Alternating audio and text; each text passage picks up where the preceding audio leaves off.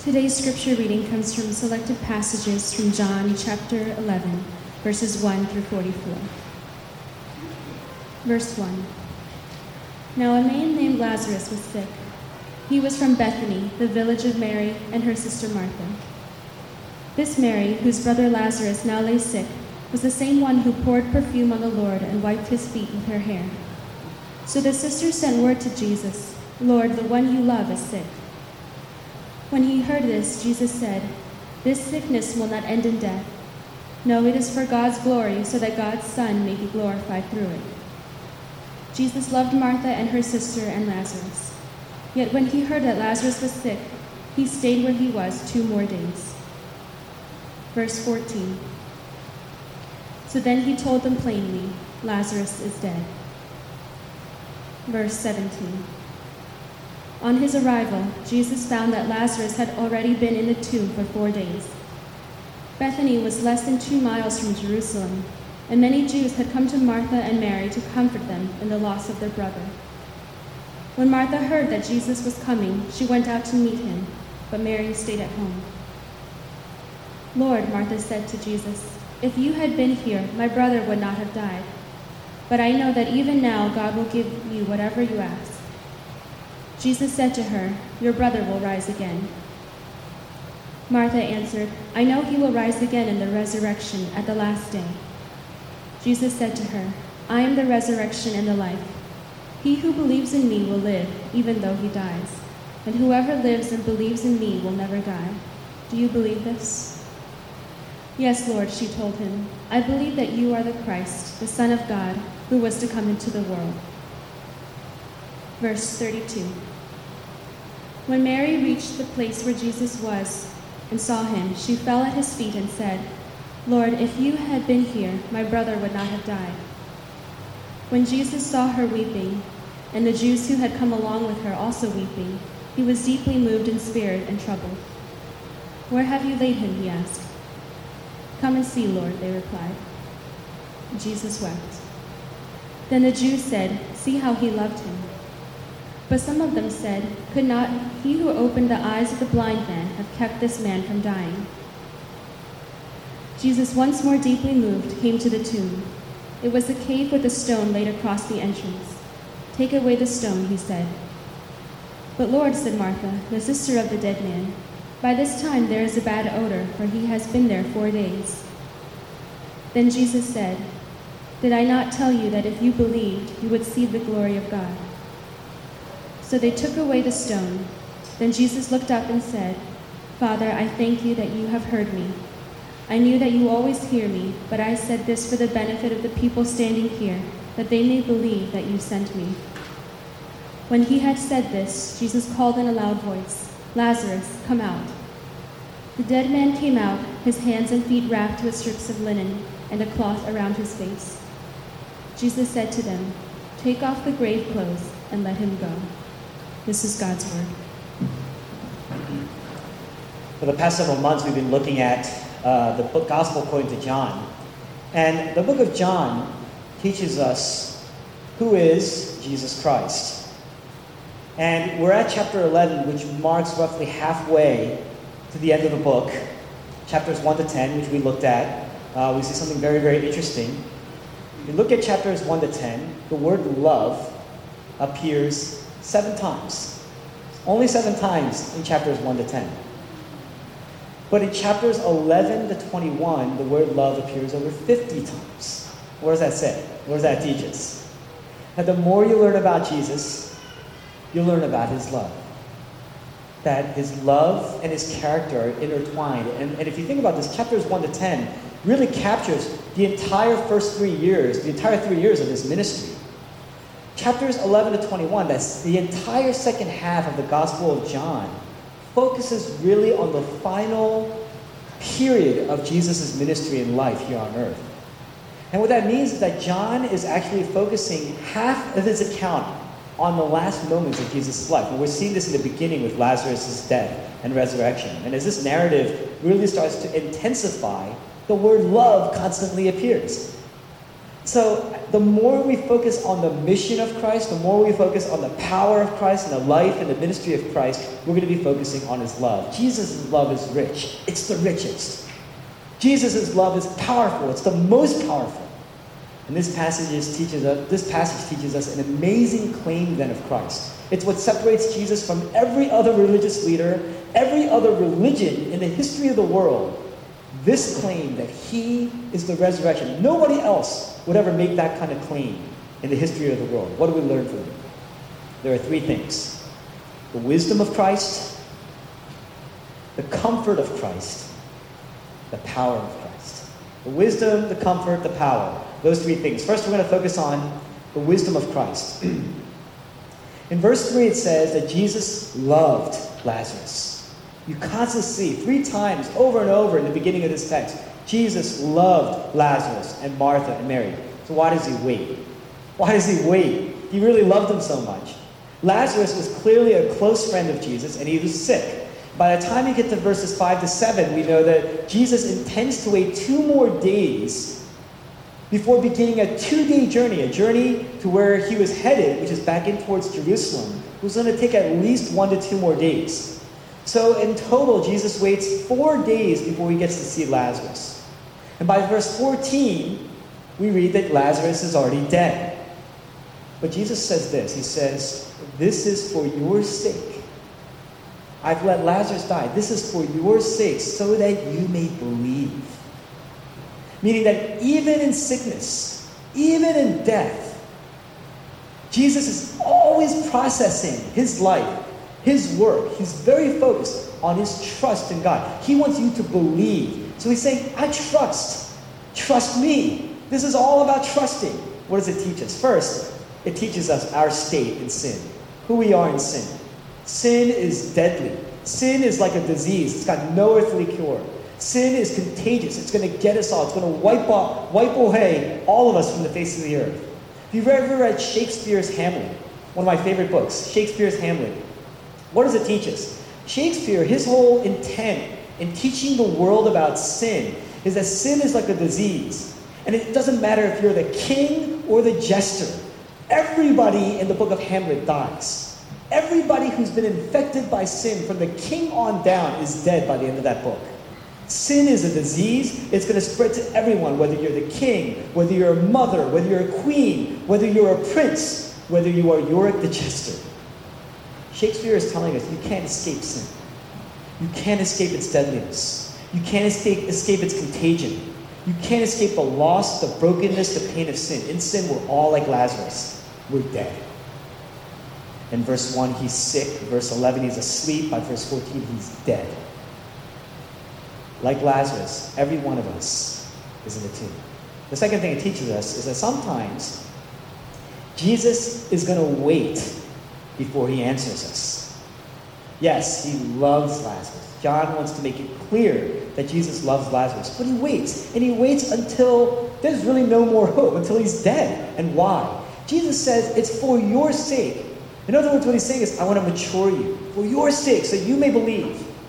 It means that Jesus, being in Christ, being a Christian, loving Jesus, it may include trouble for us. It may include suffering for us. It may include living a life that is oftentimes puts us into very uncomfortable, discomforting situations. Some people in the narrative, as we read, they start to doubt Jesus' love. When he gets there, he weeps. There's a group of people that says, wow, he really loved Lazarus. It was clear. They confirmed it. They affirmed that. But then there's a group of people that says, but he saved that blind man, right? So did he really love Lazarus? This passage is teaching us, you never doubt God's love. If you're sick, he loves you. Sometimes we feel like our lives are over. We make some major mistake, and our lives, as we know it, are over. Jesus weeps when our lives are over. It's easy for us to think that when we do something wrong, and we will live a bad life, that we're going to experience bad consequences as a punishment. It's easy to think that way. It's actually natural and simple to think that way. It's easy to think the counterpoint to that. That if you live a good life, in fact, it's a motivation for why many people live good lives. Because if I live a good life, then I deserve something good to happen in my life. Then good things will come my way. That's exactly how we think. But Jesus and the cross blows away both paradigms. Why? Because Jesus lived a perfect life. You want to talk about good? Jesus was righteous. Jesus lived a perfect life. And yet, he suffered more than anybody. He lived a horrible life. He died. He died on the cross, full of shame. And what that means is that the answer to the question of suffering, the meaning of suffering, is a lot more sophisticated. It's a lot more complex than we think. Without suffering, you'll never be able to see how finite life is, how small our lives are, that we're not in control, that we want control. We were never in control in the first place. That control in our lives is an illusion. We were never in control, but we try. We try to gain control, don't we, in our lives? We try to gain control. We want power, because power gives us a sense of control. We want the next higher salary, because if we have money, and by the way, money doesn't solve most of the major problems in our lives. Money is not the cure in our marriages. Money is not the cure in our sicknesses. Money is not the cure in our addictions, for that matter. But we think that if we just have enough money, it gives us a sense of control in our lives. The reality is we don't have control. We do these things to prevent suffering, and we can't prevent suffering. That's the problem. That's the brokenness of these things. By trying to do that, we're actually resisting why sometimes we suffer. Ernest Becker is a Pulitzer Prize winning author who lived early 1900s. And he wrote, his seminal piece of work was this book called The Denial of Death. And he basically says this: the whole thesis of The Denial of Death, Pulitzer Prize winning book, is this. He says the irony in our condition is that our deepest need is to be free from the anxiety of death. And he goes on to explain that that's the reason why we're greedy. That's the reason why we're lustful. That's the reason why we're carefree. Even being carefree, that's the why we're just in denial. We're always in denial. We want to avoid and prevent thinking about the fact that one day we will pass. And the very nearness of that truth puts us in a frenzy of anxiety and neuroses, he says. That's how he explains away our neuroses. All of our neuroses, all of our accomplishments, all of our greed is really to deal with, to cope with the anxiety that one day we will die and we don't know when that day is. The death of Lazarus teaches us that because of sin, we will die. Today, you watch movies, you read books, we're taught to embrace death. That death is a good thing. That death is a passage. That death is a friend. That death is something natural. It's a part of your life. Why does Jesus weep then? Come back to the question. Why does Jesus weep? The Bible teaches us that death is not natural. That death is not your friend. That death is evil. That death is your enemy. That death is horrible. That death intends to beat you down until you are left to nothing. Now the disciples, they get that. They see the urgency of Jesus' friend who is about to die. He says, are we going to go or what? But Jesus intends to wait 2 more days. Why does he wait? And this is the reason why Jesus waits. If you think about it, if upon hearing the news that his good friend is dying, and Jesus says, guys, we need to get our stuff together. We're going to go back in. We got to hurry. Hurry, hurry, hurry. Let's go. Don't pack. We got to run. Who's in control? Who's in control? Because he says in verse 4, this sickness will not end in death. It's for God's glory, so that God's Son may be glorified through it. In other words, I am in control. This is not going to end in death. I am in control. I will not bow down to death unless it is of my accord, unless I agree to it. Even my own life. He says, no one can take away my life unless I lay it down. That's what he says, on my own accord. And so he delays. He delays to a point where the human mind can no longer conceive the faithfulness of God. In suffering, when we suffer, And I want to bring this home. It's really easy to become hardened. It's really easy to grumble when we suffer. That's natural. Because it's really your way of saying, I have no control, and I hate it. I hate the fact that I have no control. And so what we do is we work hard. We work hard to fight against that. We resist that. That's one option. The other option is to become softer, to become tender. Because you are broken. Because there is pain. Because you realize how finite our lives are, and because death is humbling us. Suffering either makes you more of a person, because you realize what your limitations are, you actually realistically realize who you really are. And you can rest in the eternal reaches of God's grace, in His eternal love, in His eternal strength, in His care. That makes you more of a person. Or you become less of a person because you become bitter. And that corrodes you. That anger corrodes you. You can't get over things. You can't cope with things. And so we resort to all sorts of stuff, whether it's medications, whether it's some addictions, whether it's just escaping, constantly avoiding the possibility of brokenness like that. That makes us less of a person. And that starts to create a cycle of anger and bitterness and anxiety and suffering, more suffering. But if you see why Jesus delayed, it's not because He's not in control. Jesus didn't raise up His hand and say, what can I do, guys? Come on, what can I do? He's going to die. That's not what He says. He actually says the opposite. He says, this will not end in death. I mean, Lazarus must have been very, very sick. This will not end in death. He says, but I am in control. Trust me. Look at the wisdom of Christ when He doesn't answer our prayers. Look at the poise of Christ. Do you see Him rattled? Look at the poise of Christ. And He still weeps. It's not like it's callous. Notice when He gets there, knowing what's happening, He still weeps. He's still showing compassion. Pray your fears. Pray your anxieties. Pray your struggles. Pray your needs. Pray your weaknesses. Just because He hasn't answered doesn't mean He doesn't exist. Doesn't mean He doesn't care. Doesn't mean He's not there. Plunge your fear. Plunge your struggles. Plunge your losses into the wisdom of Christ. Into the poise of Christ. Into the delay. And trust. And wait. And obey. Mary and Martha, they're the ones that sent word to Jesus, right? And what did they do? Did they come chasing after Jesus? No. They waited. They trusted. You know why? Look at what they said. They said, the one you love is sick. Mary and Martha, they didn't send word, the one who served you well is sick. The one who always obeyed is sick. That's not what they said, because then it would be a demand. Then it's you owe me. It's the one you love. And I trust that you love. So you'll get there. You'll answer. I trust. I can wait. That's the wisdom of Christ, becoming our wisdom. The second point is the comfort of Christ. The comfort of Christ, we see this in verses 17 and 19, this kind of very unique discourse between Jesus and Mary and Martha, or Jesus and Martha and Mary, rather.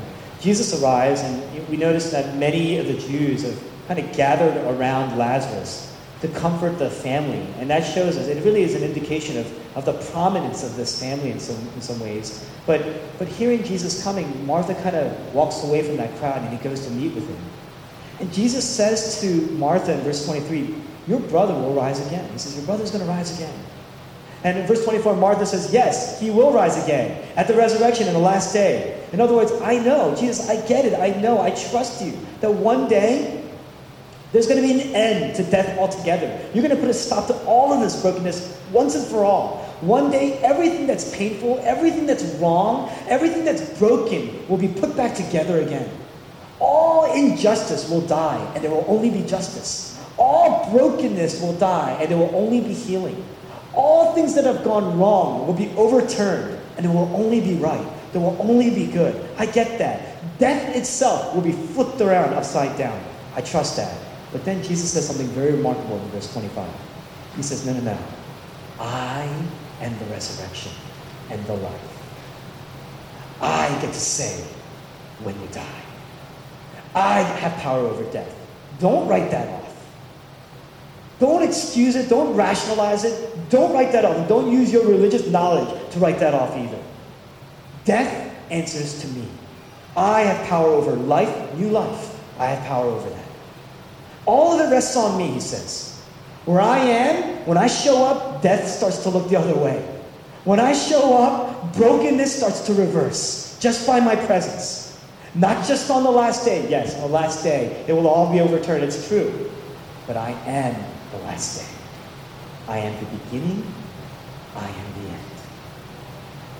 Look how many times he challenges Martha to believe. Verse 25 to 26. I'm going to read this. He says, I am the resurrection and the life. He who believes in me will live. He ties belief and life. If you believe, you will live, even though you die. And if you live and believe, you will never die. Do you believe? Do you believe? That's what he asks. He's saying, place your trust in me. And when you die, you will not even stay dead. You're going to rise again. All your suffering, all your pain, all your loss will actually bow and succumb to me. You're even going to have a new body, he says. I'm the resurrection. You're going to have a new, if you hate your body, if you hate your figure, you're going to have a new figure one day. And it's going to be perfect. You're going to rise again, and it's going to be renewed. He says, I'm the resurrection and the life. You're going to rise again, but you're going to be into a new life. The Greek word, he says, I'm the resurrection and the life. That Greek word life is translated here, is a very unique word, Zoe. In the Greek, there are two words for life. The most commonly used word for life in the Bible, especially the New Testament, is the word bios. Biology. It's where we get the word biology. It means physical life, bread, water, life. Jesus isn't talking about that here. He's not telling you that you're going to have a new bios. He's talking about the fullness of life, the quality of life, the blessing of life. He says, I am the resurrection, new life, and the blessing, the fullness of life. I am that. That means all of our search for the fullness of life, the enrichment of our lives, whether you find it in your education, whether you find it in just growing in status, or in just knowledge per se, or just in your job, in your career path, having lots of children, whatever it is that gives you a sense of fulfillment. He says, I am that. The end of that road, I am the end. The end of that road is me. I will give you that. That is who I am. That is what I do. And it's found and it's lumped into my character. And so he's saying, if you want that, if you have think about this. If you have a broken family, what he's saying is you have a new family. Come to me, you have a new family. Broken relationships in your life, you say, oh, my life is so messed up. How am I ever going to recover from this? I hate my career. How am I ever going to recover from that? I've made mistakes. In Jesus, you have a new family. In Jesus, you have new relationships, redeemed relationships, even though they're broken. Even your work will be redeemed. You know, in the Bible, work existed before sin even existed. That means even in heaven, we're going to work. There's going to be workers in heaven. We're all going to have jobs. Heaven is not the end or the absence of work. You ever tried to, you say, oh, I just need a vacation. You go away for a long period of time. You stop working for a while. You go crazy. You know why? Because we're built and we're designed to work. Working is a part of something. It's a spiritual thing. It's lumped into the spiritual DNA of our souls. We're designed to work. We're designed to, but we're designed not to find fulfillment, ultimate fulfillment in our work. That's what creates, that's out of our brokenness. And so he says, you're going to find even work that's redeemed in him. Lots of people, they're afraid to let Jesus Christ into their lives because they're afraid that it's going to cause them to miss out. You know, I have all my friends, they're just having a great life. And I feel like I'm going to miss out if I get closer and closer to Jesus. And what they're really saying is that I'm afraid that knowing Christ is going to decrease my options, decrease my potential, decrease my freedom, decrease my joy. But Jesus right here is saying what? Martha, let me in. I am the resurrection. You want fulfillment? I am that. Let me in. And you have increased options, increased potential, increased freedom, increased joy. You're going to get a new life. You're going to get a new body. You're going to get a fuller life even now. A greater quality of life. It's going to increase all of who you are. It's going to make you more of who you are. What does that mean right now? Are you angry? If you're an angry person, that means in Christ, as much as you can conceive it, even if you can't conceive it, you can be healed. If you're living in guilt, even though it's hard to project, not living with that guilt, even a month from now, you can be healed. That's what that means. Some people live with lots of shame. Shame means there's something in my life that's either happened to me or that I've done. And by the way, if it's happened to you, there's no need for guilt or shame, right? But if it's happened to me and I can't share it, I don't want anybody to find it, that's corrosive. What's going to happen is that's going to start eating away at you in other ways, and it comes out. It just has a way of coming out. That's the brokenness. That's the death that's working in our lives. That's sin working in our lives. And yet Jesus says, come to me. You're doing that because you want fullness, and you think by letting it out, by opening up, that's gonna hurt you. Come to me. Open it up to me. And you can be healed. That's what he's saying. We tend to fight for power, fight for control, fight for wealth, because really we're losing control in our lives. Jesus says, I am the resurrection and the life. He doesn't say, I will be the resurrection and the life. He's not talking about tomorrow. He's not saying, I was, and you can lose it if you have it. That's not what he's saying. He says, I am. I am the resurrection. That means right now, that resurrection and that fullness of life is for you. It's for you. It's what makes Jesus' work on the cross, that event of the cross, it's what makes it so personal for you, because it's for you. Just like Lazarus, we're in the grave. Just like Martha, just like Mary, they can't stand around, they're helpless, they can't do anything about it. Just like us, we get to walk and look at a funeral, observe a viewing, see the tomb, and the suffering and the weeping. There's nothing we can do about it. That's our lives. Only Jesus can say, I will not let death have the final say in your life. I will give you a new life. Free from hurts, free from failure, free from regrets, free from your shame, free from fears. I will protect you. I'm the good shepherd. I'm going to protect you. Martha says, I believe, basically. And saying what she's saying, I trust. Do you trust? There's this passage at the end of Revelation, very end of Revelation, also written by the same author, where he says that Jesus himself will wipe away every tear from your eyes. I don't know how it's possible, but he will wipe away every tear from your eyes. And it's every hurt he's counting. Every hurt, every pain he's counting. Because he knows. Now we get to Mary's part here, verse 32. She falls at Jesus' feet. And what she's doing there is, in her weakness, in her brokenness, probably because she doesn't even have the energy, and she finally sees Jesus, she puts herself in this undignified position. Today, when we're suffering, we expect people to coddle us. Because we do that with our children. Because probably in our generation, growing up, we were so not coddled, or our parents were so not coddled, they're used to coddling us, perhaps. But really, when we suffer, when we have pain, we expect to be coddled. Oh, life is so hard. Oh, life is so rough. Oh, no, I just want someone to hear me. I just want someone to see me. I just want someone to listen to me. Mary's in lots of pain here, right? Functionally, what does she do wrong? Lots of pain, just suffering. What does she do? She approaches Jesus, and she just lowers herself. She could have been like, why couldn't you get here, have gotten here 2 days ago? She could have easily said that, right? And it seems like that's what she's saying here. Lord, if you were here, I know that my brother would not have died. But really what she's saying is, I know that you have so much power. If you were only here, my brother probably would have been living.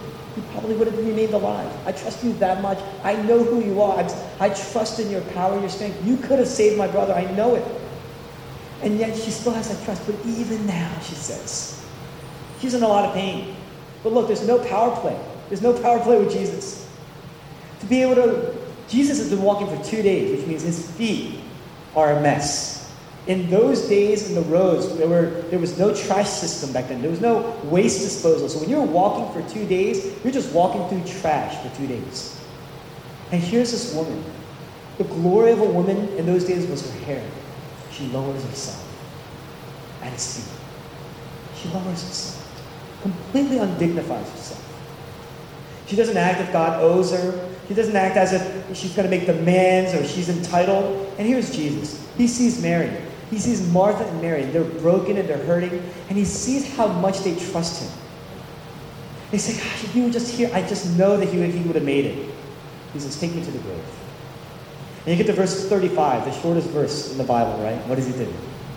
Jesus wept. He cries. All around him, people are crying. There's consoling. There's death. There's rotting. There's corrosion. All around him. He sees death. He sees the cost of sin. He sees the toll that it's taking. All around him, people are crying. People are overwhelmed and broken. And yet, when Lazarus was sick, even though he knew Lazarus had died, look at the poise of Jesus. Look at the calm of Jesus. And yet here, he weeps. He sees it and he weeps. Look at the heart of Christ. Look at the compassion for us. Here's Jesus' ultimate power, ultimate potential. And yet, he's just broken when he sees death taking its toll. Why does he do that? A parent understands this. You have a perfectly healthy parent who looks at his child who's got a fever and is sick and is in bed. The parent is perfectly healthy, goes to work all day, may even need to do some duties at night at home. But when he sees his child, what does he do at work? He can't stop thinking about his child. He's breaking. And he sees this child that's used to just running around and laughing at it and fun. He's just sick and in bed. When you see a child, there's nothing more pitiful and pathetic, right? And just compassion desiring than a child that's sick in bed, right? Completely helpless. This parent is hurting. This parent is just dying. This parent will say, I would give anything to take that child's sickness away from him. I would take his place. That's what a parent does, right? That's a good parent. All parents feel that way, right? Jesus is saying, when he weeps, yes, he's got power. He can take it away. He says, for his glory and for your good, so that you may believe he's done this. And yet, in that, seeing what death is doing, seeing the toll that sin takes, he's saying, I have chosen to tie my joy and my happiness in your well-being. So when you're broken, he's broken. When you're hurting, he's hurting. When you're suffering, he's suffering again. That's Jesus. In his life, he's chosen to tie his happiness with people who are helpless. And so he completely loses it. Natural selection operates differently. People are proponents of evolution and natural selection because natural selection says only the strong survive. But that doesn't explain then. Natural selection doesn't explain then why do we care so much for weaker children? Why do we care so much for broken children? Children who have diseases, uncurable diseases for that matter. It's love. There's no answer for that. Love chooses to tie our happiness in the happiness and the joy of somebody else. Just like a parent. What that means, when you choose to love somebody, you're no longer free. You're no longer a free spirit. When you don't love somebody, first of all, when you don't love somebody, you think you're free. You can wreak havoc. If you don't love somebody, you can run through and you can sexual conquest one after another. You don't care who you're hurting because it's all about you. When you love somebody, you've chosen to tie your happiness and joy into the joy of somebody else. Hurting them, when you hurt them, it hurts, doesn't it? It really hurts. It breaks us. Jesus is looking at his friend's state. He's struck with death, and he weeps. You only weep for something you value that you've lost. I mean, you have to really value something. I have things that I value a lot. When I was in high school, I had baseball cards. To this day, I still have them. You can call them a small treasure chest, right? I mean, it's got monetary value and worth. But is it worth a lot compared to other things I have? Probably not. I have things that are probably worth a lot more. If I were to lose those things, would I weep over them? Probably not. You only weep over something that you truly treasure. You will weep over things that you treasure, that you value the most. What does that mean? We're Christ's treasure. That's what that means. A Christian is shaped by the truth that he or she is Christ's treasure. On one hand, that's going to humble us. That's going to humble us because all we've done is sin. We've done nothing to deserve that. All we've done is sin and run and ignore and neglect and break things. That's all we've done all our lives. It's going to take us straight to the grave. We are completely powerless to even stop that sin train from rolling. But on the other hand, and that's going to break us. That's going to humble us. But on the other hand, that's going to give us confidence. Why? Because you know you're treasured. The gospel assures us that you are treasured. In verse 36, people, they see Jesus weeping. And they remark, they said, wow, see how much he loves him? See how much Jesus must have loved Lazarus? But then there are people that actually remark. And they say, if he really loved Lazarus, he would have healed Lazarus. He didn't have to come here. He could have just said, wherever he was, I heal Lazarus, right? He healed the blind man with a word. Just a few chapters prior, he healed the blind man with just a word. And Jesus hearing this, verse 38, it says, Jesus once more deeply moved. What does that mean? On one hand, Jesus hurts when we hurt. Jesus is broken when we suffer. But on the other hand, he's even more moved when we doubt his love because we hurt. He hurts about that too. He's moved by our grief. But he's also moved by our bitterness. He's also moved by our doubt, by our anger. You know what that means? You can go to him with disappointment. You can go to him with your bitterness, with anger, with pride, with hurt, with doubt. Psalm 88 is one of the most peculiar psalms in the entire Bible because there's no part of that psalm. If you go to Psalm 88, of the 150 psalms that we have in the Bible, Psalm 88 is the most unusual and peculiar psalm because there's not a single phrase in that psalm that is redeeming. It's just one person praying to God and complaining about all the suffering that they're enduring. And at the end, basically saying, please just kill me. Please just kill me. Take my life away. And you know why it's in the Bible? If you think about it, that's an amazing thing. Who's the psalmist praying to? He's still praying to God. You can go to God with all of our suffering. Because he still knows God heals. And he's moved when we doubt. Will you plunge your sorrows and your pain and your hurt in the grace of God? Because you will find a lasting comfort and a lasting hope. You will do that. So we have the wisdom of Christ. We have the comfort that comes with knowing Christ. Lastly, we have the power of Christ. Lazarus was raised again. Amazing power. No one expected Jesus. You could tell because when he says roll away the stone, they go, are you sure you want? I mean, he's been dead for 4 days. There's probably the odor. He's probably rotting. Nobody, not Martha, not Mary, expected Jesus to raise Lazarus from the dead. In fact, if you know anything about the religious culture of their day, the concept of a bodily resurrection was very, very foreign. Which is why even when Jesus resurrected, people say, well, the disciples must have planned this. Back then, the concept of a resurrection was never bodily in that way. It would have been inconceivable. But Jesus prays to the Father, and he says, thank you for hearing me. And then verse 43, he calls out to Lazarus, and Lazarus comes out from the grave. Now, commentators and scholars, they've said a couple things that are very interesting here. And it's almost kind of like a sarcastic comment here. This one, when he called Lazarus out, he called him by name, because in just a chapter prior to, right, John chapter 10, he says, I know my sheep. They hear my voice. They listen to my voice. I call them out, each by his name. So he says, Lazarus, come out. He's calling him by his name. The second thing we see is that what is new life? We are dead. We are all dead. New life only comes when Jesus calls. But the commentators say, Jesus' voice must have been so powerful. He must have such control over death that he had to call out Lazarus. But he's at a funeral, he's at a tomb. If he said, come out, all the stones would roll away and all our bodies would have come out, right? That's the power of Christ. Amazing power. And yet, this is considered a minor miracle. A very minor miracle. Why? Because Lazarus is going to die again. It merely points to a greater miracle. In John chapter 6, Jesus says, we will all be raised at the last day. We will all be raised. What that means is, and this is really why he's so moved, in seeing the tomb, and people are doubting him. He says, roll away the tomb. It's an amazing sight.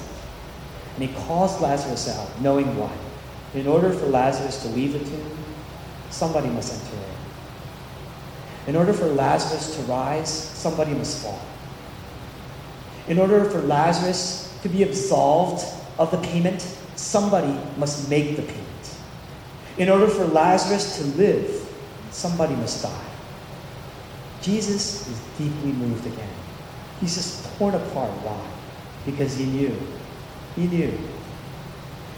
that it would have to be him. You never doubt the love of Christ. So as he gives Lazarus a new life, he knew that he would be giving up his own. As Lazarus is coming out of the tomb, he knows that he's going to be going into the tomb. The fate was sealed way in the beginning of the passage. When he hears that Lazarus is sick and he says, we must go, the disciples say, are you sure you want to go back to Jerusalem? The last time we were in Jerusalem, they tried to stone you to death. They were ready to stone you. Are you sure you want to go back there? Jesus knows that going back for his friend is going to set a course of events that will lead to his death. He knew that. And yet, do you see him afraid? Do you see him worried? Look at the calm of Christ. Look at the poise of Christ. Why? In the face of death, in the face of angry people who are in Jerusalem, in the face of pressure, in the face of weeping and doubting, knowing the disciples will soon abandon him, in the face of sin, in the face of Satan, in the face of death, there is calm. And he says, it's for you so that you may believe. He's talking to the very people that are going to abandon him. For you so that you believe. Look at the resilience of Christ. Look at the love of Jesus. Look at the gentleness of Jesus. Look at the hope that we have in Jesus. Look at the sacrifice of Jesus. Look at the courage of Christ. Why? He says, really what he's saying here, by doing this, he's saying, for my friends, there's nothing I wouldn't do for you. There's no barrier I wouldn't cross. There's no death I will not risk. Not just risk my life, but I will sacrifice my life. Everyone's willing to die for something that they treasure. I treasure you. I will be willing to die for you. And he did. Jesus Christ didn't come to just be a great teacher or a religious leader. He came to be our substitute. That's why he came. At the end of the chapter, Caiaphas, the high priest, he says, it's Jesus. Seeing all the ruckus, people are plotting. He says, it's Jesus. He must die. And they plot to arrest him, and they plot to kill him. What does that mean? You just can't be neutral about Jesus. If you really had an encounter with Christ, not a single person who's ever had an encounter with Christ, an encounter and understanding his claims and seeing his character, his claims and his character, they're too remarkable. They're so otherworldly that you have to decide either to place your full trust in him. All of your life has to be shaped around him, or you got to place him under arrest and crucify him. One or the other. You're going to either embrace him as king, or you're going to crucify him as a criminal. One or the other. The night that he was betrayed, Jesus cries out, my soul is overwhelmed to the point of death. All at this point, we see courage and honor, him risking for his friends. And yet at Gethsemane, he says, my soul is not overwhelmed to the point of death. He's reflecting on what's going to happen to him on the cross the next day. And he just comes completely undone, completely torn apart. That's what he's saying. I'm being torn apart. Here in this passage, he's calm. Even in the face of being arrested, he's calm. But on the cross, Jesus Christ took the penalty that we deserved. And he dies. And on the cross he says, my God, why have you forsaken me? What he's saying is, I'm waiting. And I'm mourning. And I'm in pain. And I am suffering. And you have left me for dead. You have abandoned me. You have forsaken me. What he's saying is, you've turned your face away from me. And I'm suffering the ultimate pain. And the ultimate sorrow. The ultimate rejection. The ultimate abandonment. I'm completely alone. There's no relief. There's no comfort for me. I'm praying. I'm calling out. I will not be heard. I've lost complete power, complete control. He says, my God, whenever you see two phrases addressing a person in a doublet like that in a Hebrew language, my God, you're crying out. You're being emotive in your response. Jesus is mourning on the cross. That's what that means. In thinking about the Father who has left him, it has torn him apart, and he is crying and he is weeping, because that is the ultimate loss, to be separated from God. In all the other cases, Jesus is poised, but here he's torn apart. Why? Because the weight of God's wrath is falling on him. He's suffering the ultimate abandonment, the ultimate death. And yet, he still trusts. He says, into your hands I commit my spirit. My God. My God. He still calls him his God. My God. He says, you've abandoned me, but you are still my God. Even in the face of suffering, even in the face of death, even in mourning. That means it's okay to mourn when you lose something. It means it's okay. But yet, even in mourning, he's still trusting. There's an undercurrent of trust that gave him an undercurrent of poise in his life. Why did he do that? Jesus Christ was alone so that we would never be alone. Jesus was forsaken by God so that we would be accepted by God. Jesus became finite. The infinite became finite so that the finite could become infinite. The strong and the powerful became weak so that the weak can become the strong and the powerful. Jesus died so that we could rise again. Jesus became empty.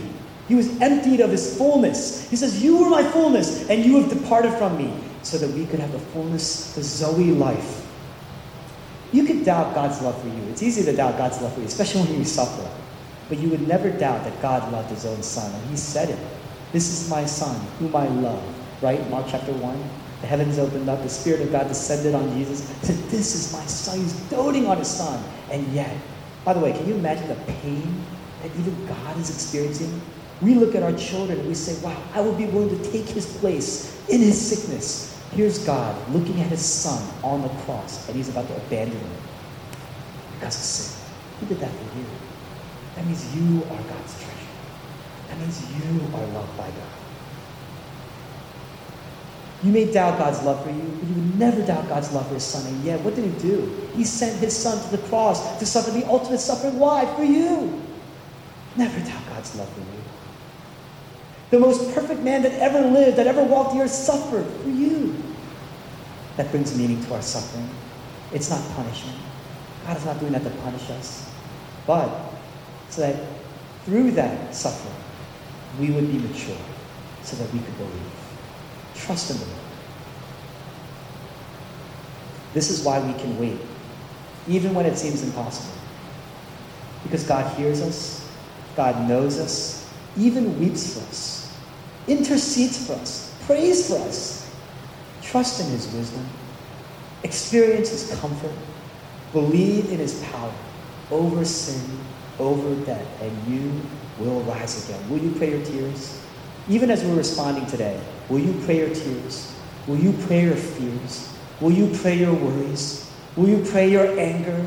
Will you pray your suffering? Will you pray your discomfort? Will you pray your sin? Will you pray your guilt? Will you pray your shame? Trust in his power and your love. Trust in his love and your love, your wisdom, your courage will be removed.